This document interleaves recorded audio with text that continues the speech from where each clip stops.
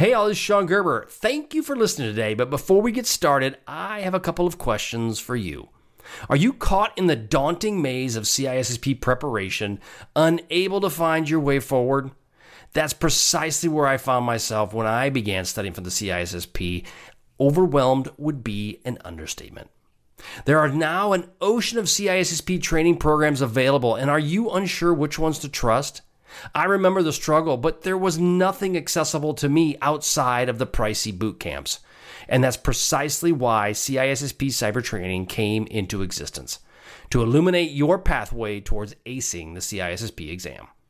At CISSP Cyber Training, I've forged the CISSP blueprint into a step-by-step guide to navigate you through the intricacies of the CISSP journey, designed to provide you the direction and guidance you need to pass the CISSP exam confidently.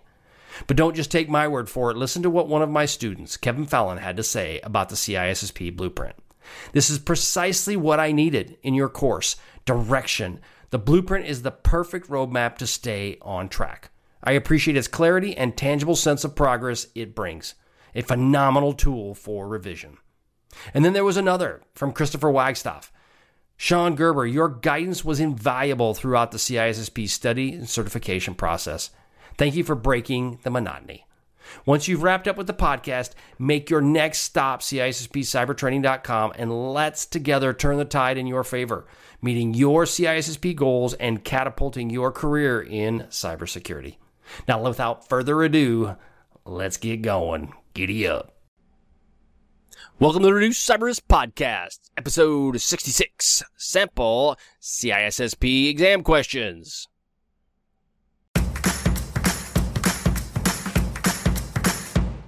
Welcome to the Reduced Cyber Risk Podcast, where we provide you the training and tools you need to pass the CISSP exam while enhancing your cybersecurity career. Hi, my name is Sean Gerber, and I'm your host for this action-packed, informative podcast. Join me each week as I provide the information you need to grow your cybersecurity knowledge so that you're better prepared to pass the CISSP exam. All right, let's get going.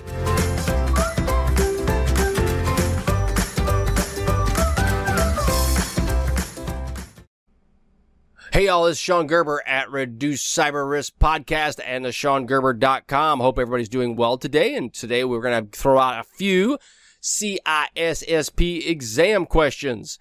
So, the exam questions for today.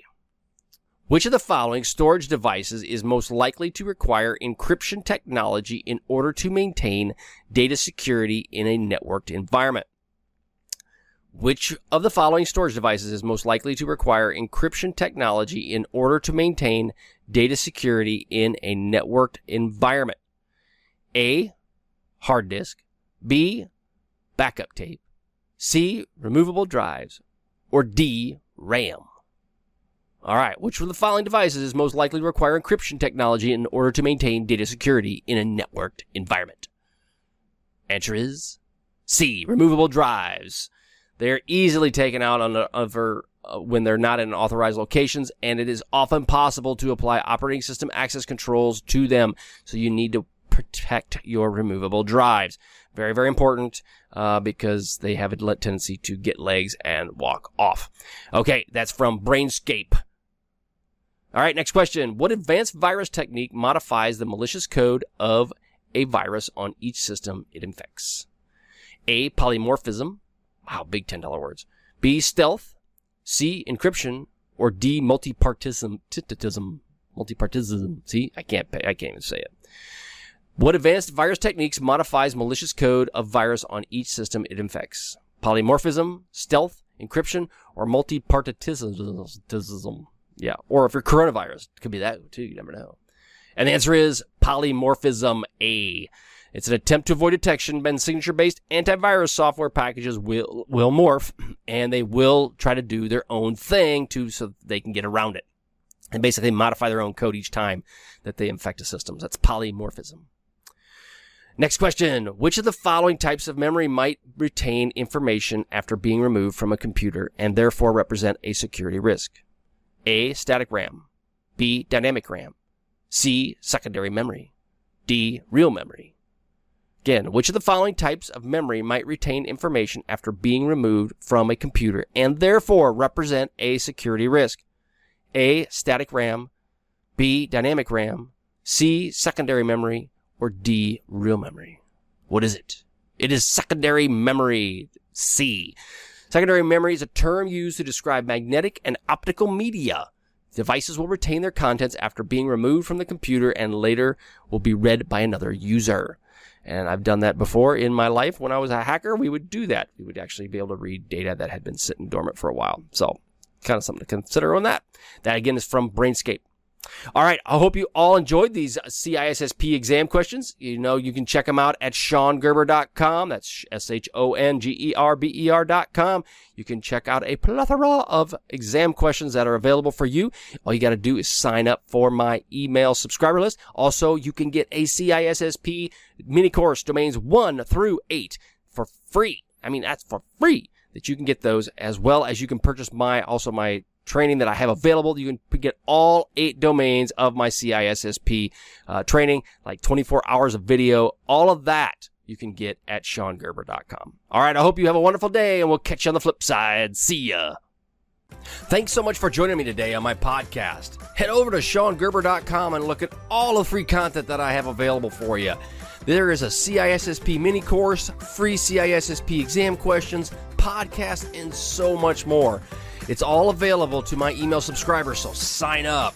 If you want my personalized CISSP training, purchase my training courses, and I'll be there to help you with your CISSP needs so you can pass the test the first time. Thanks so much for listening. We'll catch you on the flip side. See ya.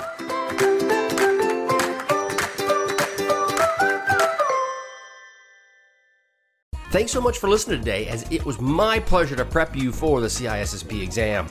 But are you interested in some free CISSP exam questions?